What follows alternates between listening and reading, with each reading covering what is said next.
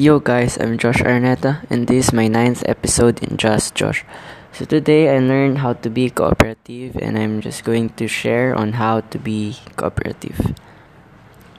Working together is an art form. Sharing skills, talents, and above all, learning to compromise is essential when working with groups of people. Be a team player by cooperating with group members. Improve personal and professional relationships and open the door for productive group interactions. Meet with your group to define a corporate goal. Define your final outcome. Create an action plan to accomplish agreed upon goals. Write down the plan in small, achievable increments. Set a date to reach each milestone with corresponding meeting to come together. Remind team members to shelve their own interests in favor of the collective goal. Understand the need to compromise on some issues. Decide what crucial components must be present in the final plan. Focus your energy on the assigned outcome if an argument arises. Assess the perspectives of the group with an open mind. Resist being biased towards your own ideas and methods.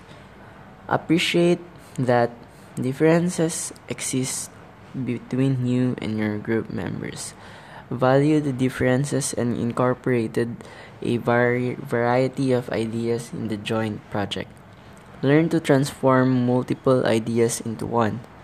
The spirit of cooperation involves many people coming together to contribute their expertise to one common goal.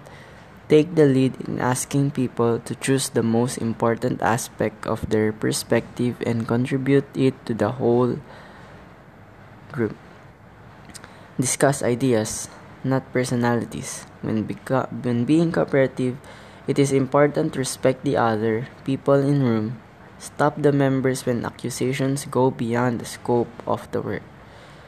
So I'm just going to give a one tip how to be cooperative.